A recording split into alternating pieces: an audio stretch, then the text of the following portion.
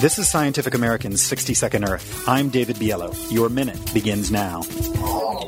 Sinkholes dot the Arctic landscape from Anchorage to Murmansk as surface soil layers thaw. Average Arctic temperatures have risen by 2 degrees Celsius in recent years, melting soil that had been frozen for millennia. And that means both mealtime for microbes and bad news for climate change. A new study from researchers at the U.S.'s National Snow and Ice Data Center suggests a permafrost thaw and subsequent microbial chowdown could add at least 126 billion metric tons of carbon to the atmosphere over the next 200 years. That's about half as much as humans have already added through burning fossil fuels over the last 200 years. The frozen soils of the far north are already changing, from a tremendous storehouse of greenhouse gases to a tremendous source.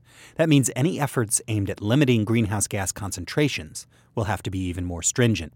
On the upside, thawed soils will allow shrubs and other plants to begin to march north, a process that is already happening. Their growth will likely counterbalance some of the increased emissions from melting permafrost. But that balance will only last for a few decades, at best. And that makes cutting back on greenhouse gas emissions an even more pressing priority. Your minute is up for Scientific American's 60-Second Earth. I'm David Biello. Thanks for listening.